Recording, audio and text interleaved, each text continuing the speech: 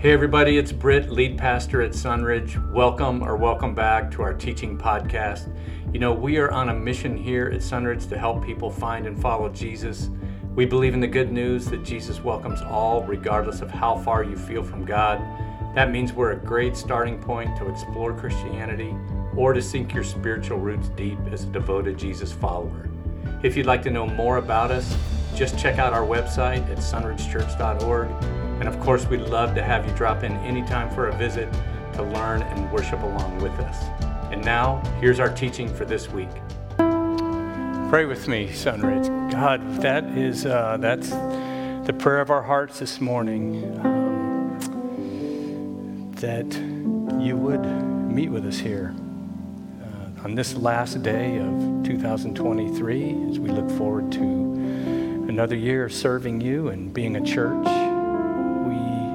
We do adore you, and we need you to be in every part of our lives. We need you to be in this moment as we look into your word, and that you would be with this church and the people that are a part of it. In Jesus' name, amen. Well, Happy New Year. Almost. Hope you guys are going to make some good choices tonight. Counting on that.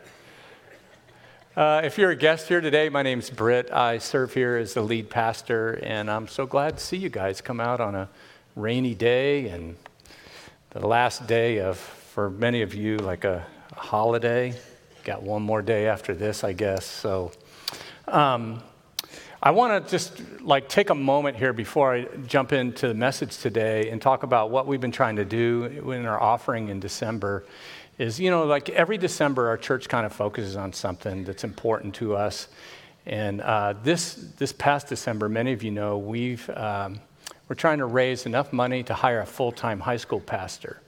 And when we started our budget process, which, our budget begins in October, we had set aside, enough funds to do a part-time high school pastor like we're doing in junior high.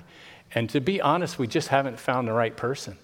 And, that is such an important, we found some really good candidates that were looking for full-time employment. But as a guy that started in high school ministry, that's what brought me to California, to Huntington Beach. I was a high school pastor. I realized what an important time in the life of, a student that is. It changed my life. And I'm sure many of you, if I were to ask you, you would say, I made a significant commitment to Christ during my high school years. And I just think it's such an important part of our ministry here that we said we want to raise money for that. And so we need to raise $50,000 over our regular budget. We're not there yet, but this is the last day of December. And in the interim, we've been doing great high school ministry. Our former high school pastor, Teddy, came back, even though she's in her first year of teaching, and Jed has been in there. And, Jed wears about 10,000 hats here. So even if you don't care about high school students, you just care about our pastor, Jed, because I don't want to kill him. And we work him hard enough as it is. So if God's tugging on your heart, if that's something that's been important in your Christian experience, I'm just asking you to do something extra this month. Okay, that's it. So, I'm not going to quiz you on this, but our mission here is to help people find and follow Jesus. And none of us can do that without actually knowing who Jesus is. And some of you, most of you probably already know this, but some may not. There are actually 4 biographies of the life of Jesus in your Bible. They're the first 4 books of your New Testament. And today we're going to launch a study of one of those, the Gospel of Mark. And we're going to do it, similarly as we did 2 years ago when we studied the Gospel of Luke. And that we have set a target to conclude on Easter Sunday. So, Mark concludes with the empty tomb. So I think it might be an appropriate way to finish up our study, do that on Easter. And as we go through the book, we can kind of anticipate Easter Sunday coming and what of course happens on that day, Resurrection Sunday. So I'm going to kind of nerd out today a little bit, introducing the book of Mark, but right away I want to tell you, I got some homework for you guys this week. Are you ready for your homework? Okay, so number one, what I want you to do is I want you to watch the video of Mark on the Gospel Project. And if you're not familiar with Gospel Project, if you got a note sheet, the link is on the back, okay? It's a 6-minute video where Tim Mackey gives an overview of Mark, and you're gonna love it. If you've never watched their videos, it's fantastic. The second part is a little more difficult. I'm going to ask you to read through the Gospel of Mark in the next week or two in one sitting. Now, don't freak out, because I didn't say read the entire Bible or pick up Tolstoy's War and Peace and finish it this week. Okay, it's one book about Jesus, and the good news is there's only 16 chapters. But I want you to be able to get the big picture before we start chunking it out. When you think about it, the way we read the Bible, a section at a time, or sometimes we pull out a sentence at a time, it's such a weird way to read something, right? Like right now, I'm reading Michael Connelly's series, Bosch. Any fans, Bosch? Just me? Okay, like 10 of us. I would never read the Bosch books like we read the Bible. I wouldn't open it up and find a sentence and go, that's my sentence today, where someone got murdered or whatever. It's a lot of murder in his books, so, which is very comforting to me, which might say something disturbing about myself. But so that's your homework for this week, to watch the video, and then sometime in the next week or two, just say, you can do it in less than an hour, I'm telling you. And just read through. Don't read it in the King James. Read it in a really easy to read version. You're going to love it. But today what I want to do is kind of give you a brief overview of the book so you can get your bearings as you read through it. And because even though each of the Gospels tells the same story, right? Jesus' life, his ministry, his death, and his resurrection, each is unique as well. Each has a unique purpose and a unique audience. In fact, that would be a great thought for us to capture as we start today. The Gospels are biographies of Jesus, each with an agenda, a distinct agenda. Each has a unique audience and purpose. See, the Gospels, they're not just stories about Jesus. Each author has an agenda, a reason why they wrote their account. Sometimes criticisms come of the Gospels in that they mistake the uniqueness of each Gospel to be a contradiction. But, what happens is people read the same event in a different Gospel, and it's told a little differently or brings out different nuances in the story, or it's placed in a different part of the story of Jesus. By the way, not all the Gospels are written chronologically. These differences can be seen as a contradiction when they're actually not. It's what's happening is the failure to recognize that each gospel has a distinct audience and a purpose in mind when they wrote it. So each gospel writer is trying to answer this one question: who is Jesus? Who is Jesus?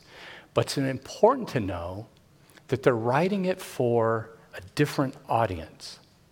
So in other words, excuse me, I'm a little phlegmy today. Sorry about that. Those Pall Malls are getting me. If I were writing a message for adults, like when I wrote this message, I wrote it for you. It's my Christmas gift to you guys. I would write it differently than if I were writing to our high school students, right? Or if I was writing a message for Americans, I would write that differently than if I were speaking to Scandinavians. So that's kind of the idea here. So before we jump into Mark, I want to briefly cover the unique agenda that each gospel has. And the first gospel to appear in your New Testament is Matthew. And Matthew's gospel was written to the Jews and emphasizes Jesus as the Messiah. And Matthew was one of the eyewitnesses of the life of Jesus. And if you watched The Chosen, then you can see Matthew. He's like this quirky guy, right? But the Jewish people's history was that they were the chosen people of God. Remember, we just studied Moses, and we saw that And that belief went all the way back to the father of their faith, who's Abraham. And through Abraham, they were promised to have a land of their own where they could thrive under God's rule. And they were to represent God, they were to be God's image in the world at that time. But as we know, their history was a little spotty in that regard because they often rejected Yahweh and they broke their covenant with him. And as a consequence, God brought discipline upon them, and they went into captivity. They were taken captive by the Persian Empire. And now, where we are in Mark, in the first century, they're under Roman oppression. But their Old Testament scriptures promised them that eventually this great and new king would come, and he would save them, much like their King David. In fact, this new king would actually come from David's lineage. So the Jews placed a huge emphasis on the importance of Abraham and one's ancestry. So Matthew's goal then is to prove that Jesus is the new king, the Messiah come to rescue his people through that lineage. And that's why Matthew begins his gospel with a genealogy beginning with Abraham. Matthew 1:1 says, this is the genealogy of Jesus the Messiah, the son of David, the son of Abraham. And here, Matthew says, this man Jesus was the Messiah, son of David, the son of Abraham, which is a summary of his lineage. And so, like, all the hallmarks of the Jewish Messiah are right here in Matthew's gospel.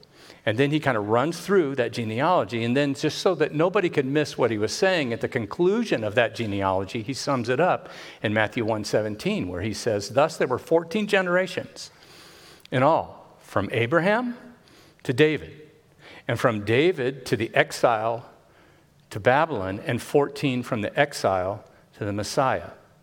You see that connection to the lineage. So the audience of Matthew's gospel is Jews in the first century, and his purpose was to prove to them that Jesus is the Messiah that you've been waiting for.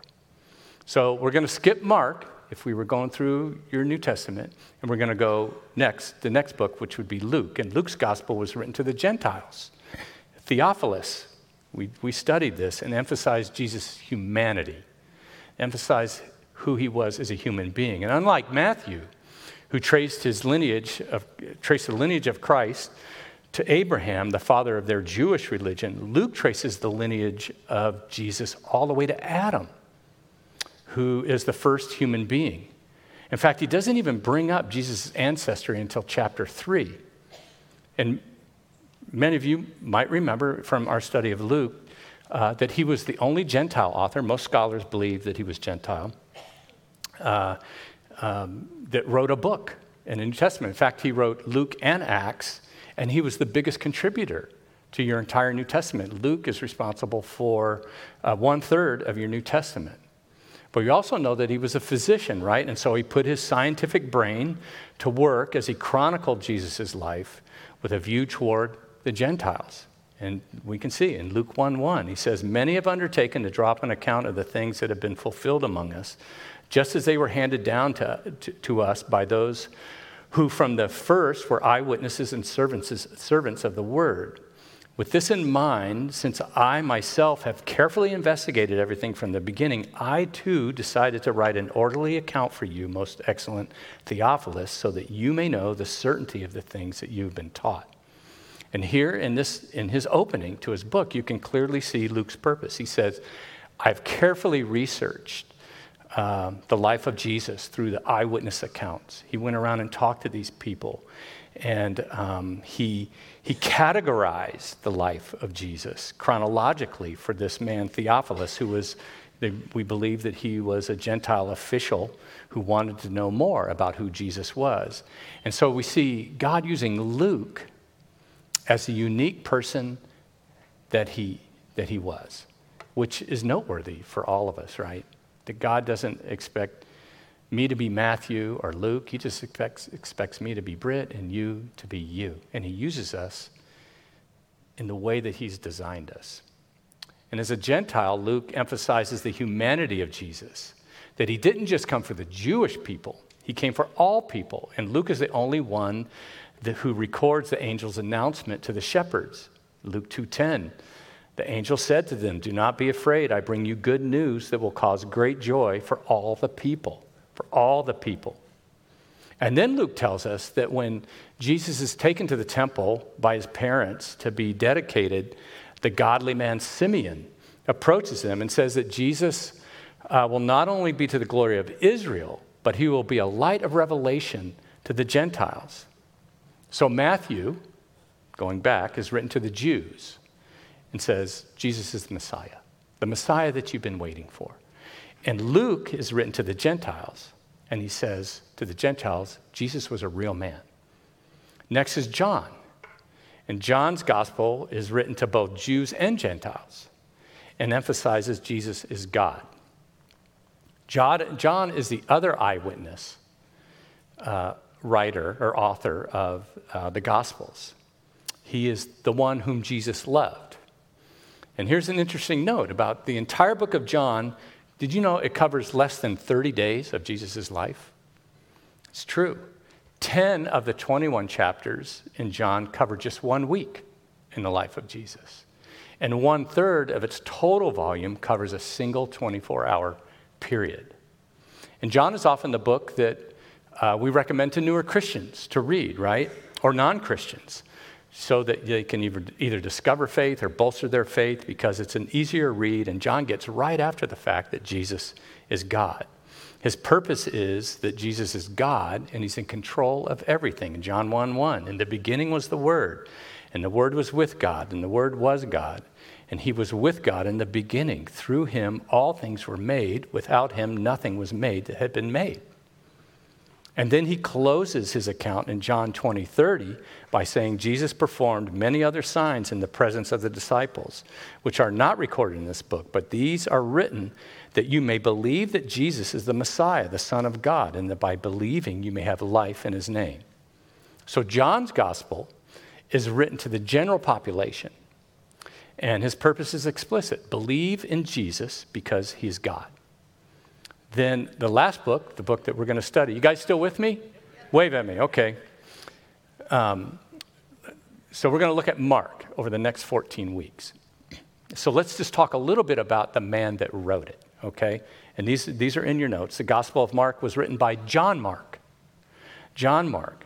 John is his Hebrew name, and Mark is his Roman name. And you might ask, well, why's the guy got two names? Often, Jewish people in the first century were given a secondary Greek name. So it's like, Saul. It's also called Paul, right? Saul's his Jewish name. Paul's his Gentile name. The Bible never refers to an individual specifically as John Mark. But several times when he appears, he's called John, also called Mark. And that helps distinguish him from all the other Johns, because John was the most common name, the most common Hebrew name. And then Mark was the most common Roman name. So they had to bring the two together so that you would know which John and which Mark they were talking about. In at least one instance, he's just called Mark simply, but we can tell from the context, same person. Now, here's two quickies.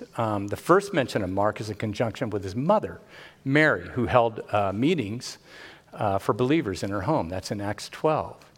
And then you may know this, that Mark was a helper to Paul and Barnabas on their first missionary journey, but he deserted them in Perga. We talked about this when we studied the book of Acts together. And his abandonment it just really tweaked Paul.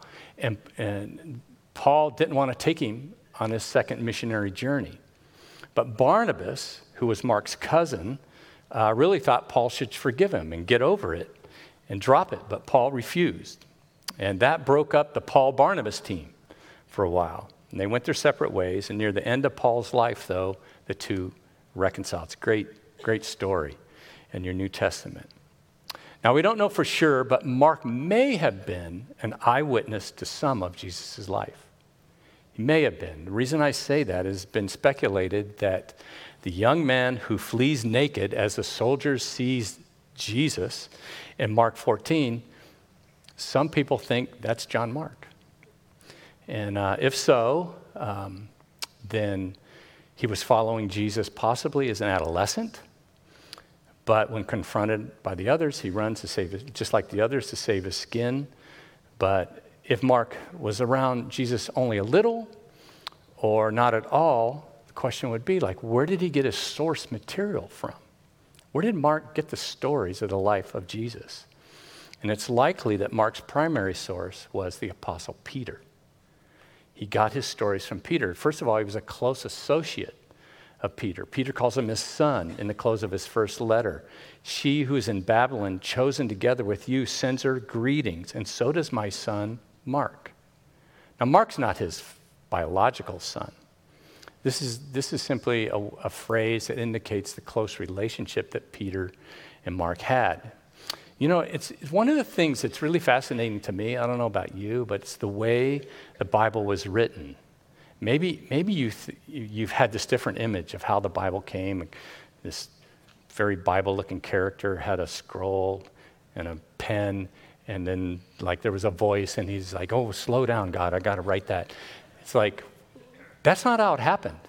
You know, we looked at how Luke, had all these interviews and traveled around and met the people that were with Jesus or had stories about Jesus. And here Mark is probably spending time with Peter. And here's another reason why scholars think Peter was Mark's source.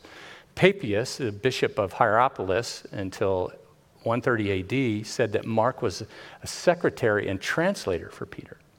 And in his writings, he said that of Mark, that he wrote accurately all that Peter remembered. So Mark is with Peter, and Peter's downloading his life with Jesus to him. And then Mark doesn't just throw it all together. He has a design in his book. And that's especially significant because there's evidence that Papias lived from 66 to 135 AD, that he knew John, the beloved disciple, personally. So Mark's gospel is most likely, what we're going to read here, is the eyewitness account of Peter. Peter didn't write a gospel. He wrote some letters, right? But we're probably getting Peter's version. He's telling Mark these stories. Some other things that contribute to that, the idea that Mark got his information from Peter, is he mentions Peter more than any other disciple. And he mentions Peter more than any of the other Gospels. And when you go through Mark, you'll see nothing happens in which Peter is not present. And Mark even captures Peter's personal confession in Mark 8:29 when Jesus asked him, "What about you? Who do you say I am?" And Peter said, "You are the Messiah." Can't you picture Peter telling Mark that of that moment when he finally realized Jesus was who he said he was? Now, you might be interested, if I still have you. Do I still have you? I told you we were going to nerd out today. So you might be interested to know a little bit about how the content of Mark compares to the other Gospels. Even if you're not interested, I'm going to tell it to you anyway. So Mark was composed between 55 and 60 AD, and it's the earliest Gospel to be written. We know that because it's so clear that the other synoptic Gospels relied on Mark as one of their sources. John's Gospel is unique, but there are three Gospels, Matthew, Luke, and Mark. They're called the synoptic or summary Gospels. And all the evidence points to that they used Mark. They relied heavily on Mark for when they wrote their Gospels. I'm going to put a chart up here on the screen. And we showed this when we studied Luke, but if you just kind of spend a couple seconds looking at it, what that chart will tell you is the relationship between Mark, Luke, and Matthew. And what it says is that 97% of Mark is found in at least one of the other synoptic Gospels. So 97% of what is in Mark is also in either Matthew or Luke. And then over 3/4 of Mark's content is found in both of them. So that shows you the relationship Mark's gospel has with the other ones. And that points to the fact that Matthew and Luke drew heavily on Mark's work when they wrote their biographies. And that's really the major reason why most scholars feel that Mark was the earliest gospel to be written. Here's another thing about the Gospel of Mark we're going to look at. It's the shortest of the four Gospels. I'm going to go way, way back. I think when I was a kid growing up, there was a show on, and I think it was so old that they were reruns when I was a kid. So this is a show my parents watched, but it was called Dragnet. Does anyone remember Dragnet? Okay, it was about an LA detective. He's like, Britt, you lost me. You're way back as Friends, But in Dragnet, this LA detective, his name was Joe Friday. Joe Friday. So do you remember what he used to say when he was interviewing a witness? How he would keep them focused? That's right. Just the facts, ma'am. Nothing but the facts. So Mark is the Joe Friday of the Gospels, okay? Whereas a third of Luke, remember, is unique to Luke alone. Mark is unique in its lack of individual content. You see the difference there? If all we had was Mark's gospel, here's some of the things that we would be missing. In fact, only 3% of Mark is unique from the other gospels. But if all we had was Mark, here's what we'd be missing: Jesus' birth.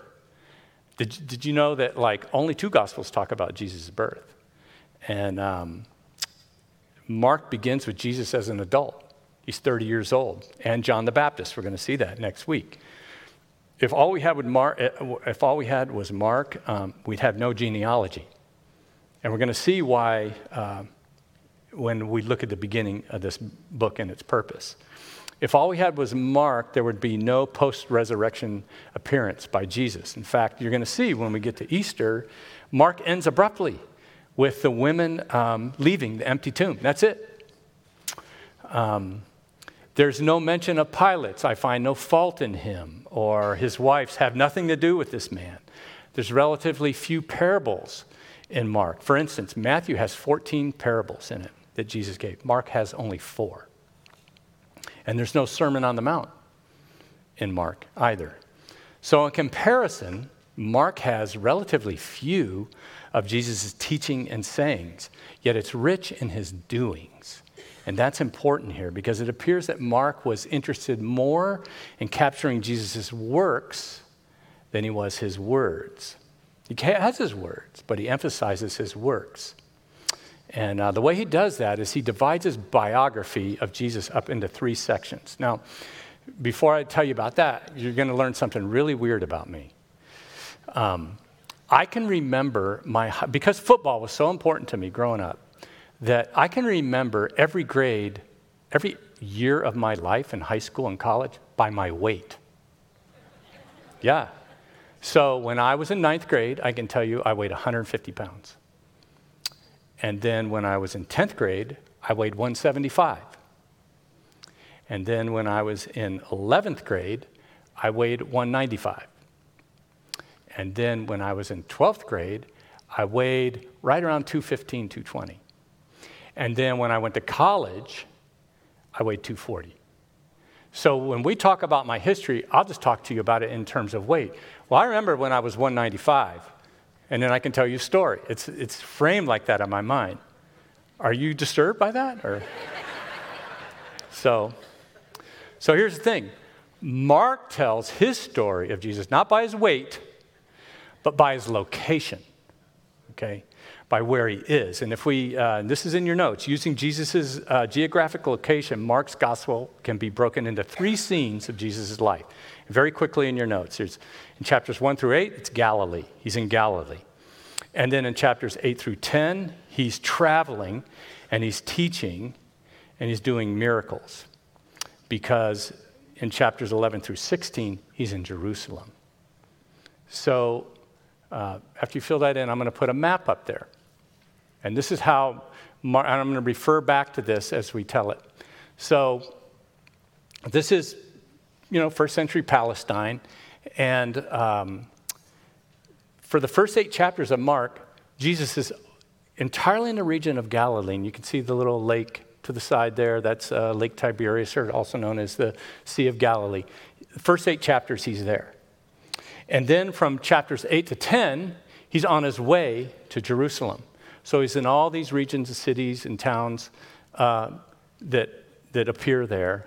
And then in chapters 11 through 16, he's in Jerusalem, which we know is where he's crucified and where he's resurrected. So that's Mark. And some of the facts about his gospel you can use to impress your family at the next holiday season. Okay, hopefully it gives you, a big picture here. So what did Mark include? If he left all this out, and this is different about him, but who was he writing to and why? Like the other 3 Gospels, he has a specific audience in mind, an agenda. He has a purpose, and we're going to keep this in mind as we go through the Gospel of Mark. Mark is written to Romans and emphasizes that Jesus is the Son of God. So they all get around to that fact, that Jesus is the Son of God, but Mark is writing to Romans, and he wants to emphasize in his book that Jesus is the Son of God.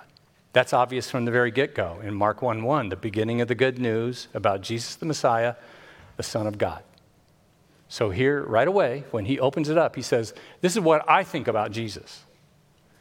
And the rest of my book, I'm going to try to prove to you that that's who he was. And this is the only time Mark will tell us what he really thinks. The rest of the book is just basically observations of Jesus' life, what he's doing, and how people are responding to what Jesus says and does. He refers here to Jesus as the Messiah. In some verses it says Christ.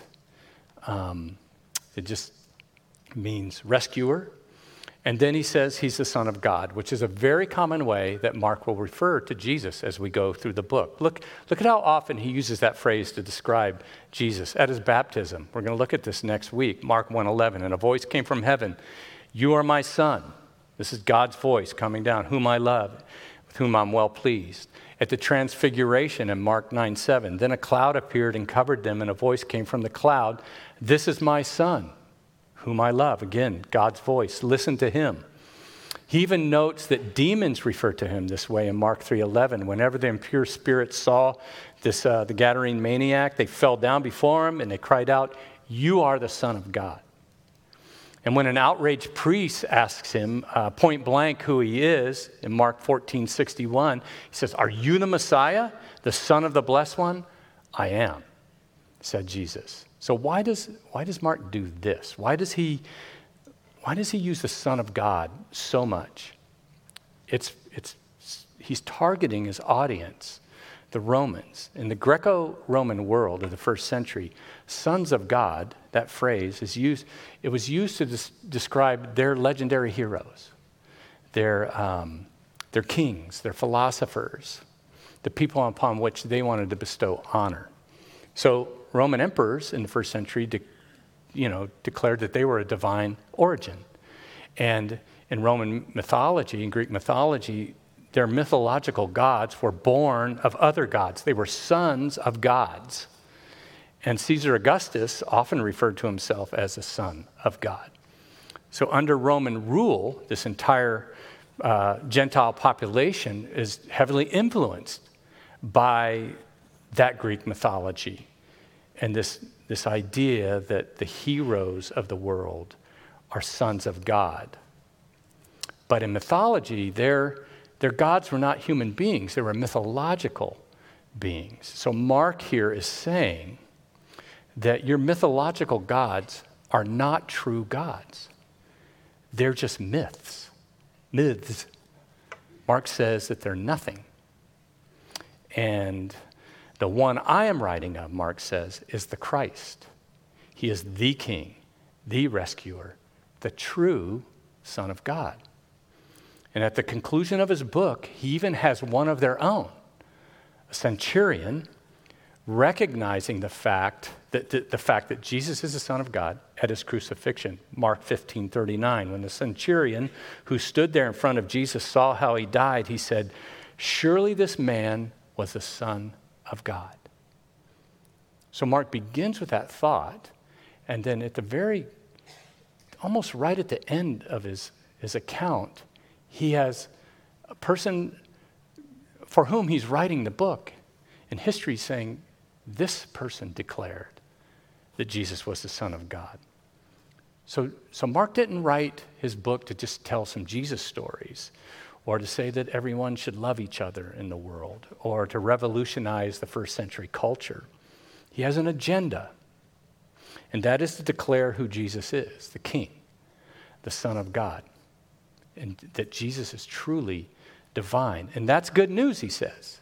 Mark 1:1, the beginning of the good news about Jesus, the Messiah, the Son of God. You see, Mark doesn't start with a genealogy of Jewish history. The Romans could care less about that. He doesn't talk about the living word like John does, because that would mean nothing to a Roman. Instead, he uses their frame of reference, their culture, to tell them who Jesus is. The good news then is that Jesus is the Son of God. That's what makes him the Messiah, the Savior. And that is what Mark is claiming by saying to the Romans that Jesus is the Son of God. And his book that he's written is to prove this, that Jesus is more than a mere man who lived and died a tragic death, that he's not a myth made up to explain and control behavior through guilt or fear, but that he is the unique Son of God who gave his life to rescue us from sin, that his ultimate sacrifice was sufficient to cover our sins, that he took his place on the cross. And as he did so, he did that not just as a human being, but as the Messiah, the Savior. And he wrote his gospel or his biography with that express purpose, that Jesus is not just a man. See, if Jesus is just a man, then Christianity is useless. We're all wasting our time. We're making all kinds of sacrifices with our money and our effort and our time. It's all in vain. If Jesus isn't the Son of God, then we're living by a code that's entirely unnecessary. We're holding ourselves to some standard that just doesn't even make any sense. See, the idea of Christian faith, and I'm almost done here. The idea of Christian faith is not to have faith in faith. It's not just have faith, and it's a beautiful thing. But it's to have faith in the living Son of God. That's what Christianity is built on. Because there's no redemption in just having faith. The important thing is in whom or what you place your faith in, right?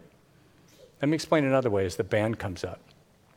If you have a disease and a doctor gives you a false cure, maybe even a placebo, it doesn't matter how much you take that false cure. You could take it every day on schedule, or you could take more of it than the doctor even tells you to do. But if it's not a true cure, it's going to do nothing for you. But if that doctor gives you real medicine that is designed for your illness, and you take it like you're supposed to, you'll get well. Even if you only kind of believe in the medicine, if you take it like the doctor tells you, you're going to get well. Which, it doesn't take amazing faith to be saved. It just takes genuine faith, because your faith is in the real thing. Remember, Jesus said to have faith like a mustard seed, just a little bit. That's all we need, because it's not about our faith. It is about in whom we place our faith. And then that's the question for every person who's ever lived to ask themselves. Who is Jesus?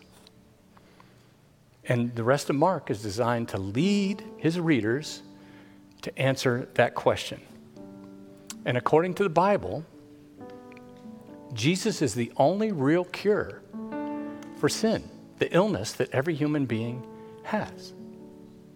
And whoever takes that medicine is healed.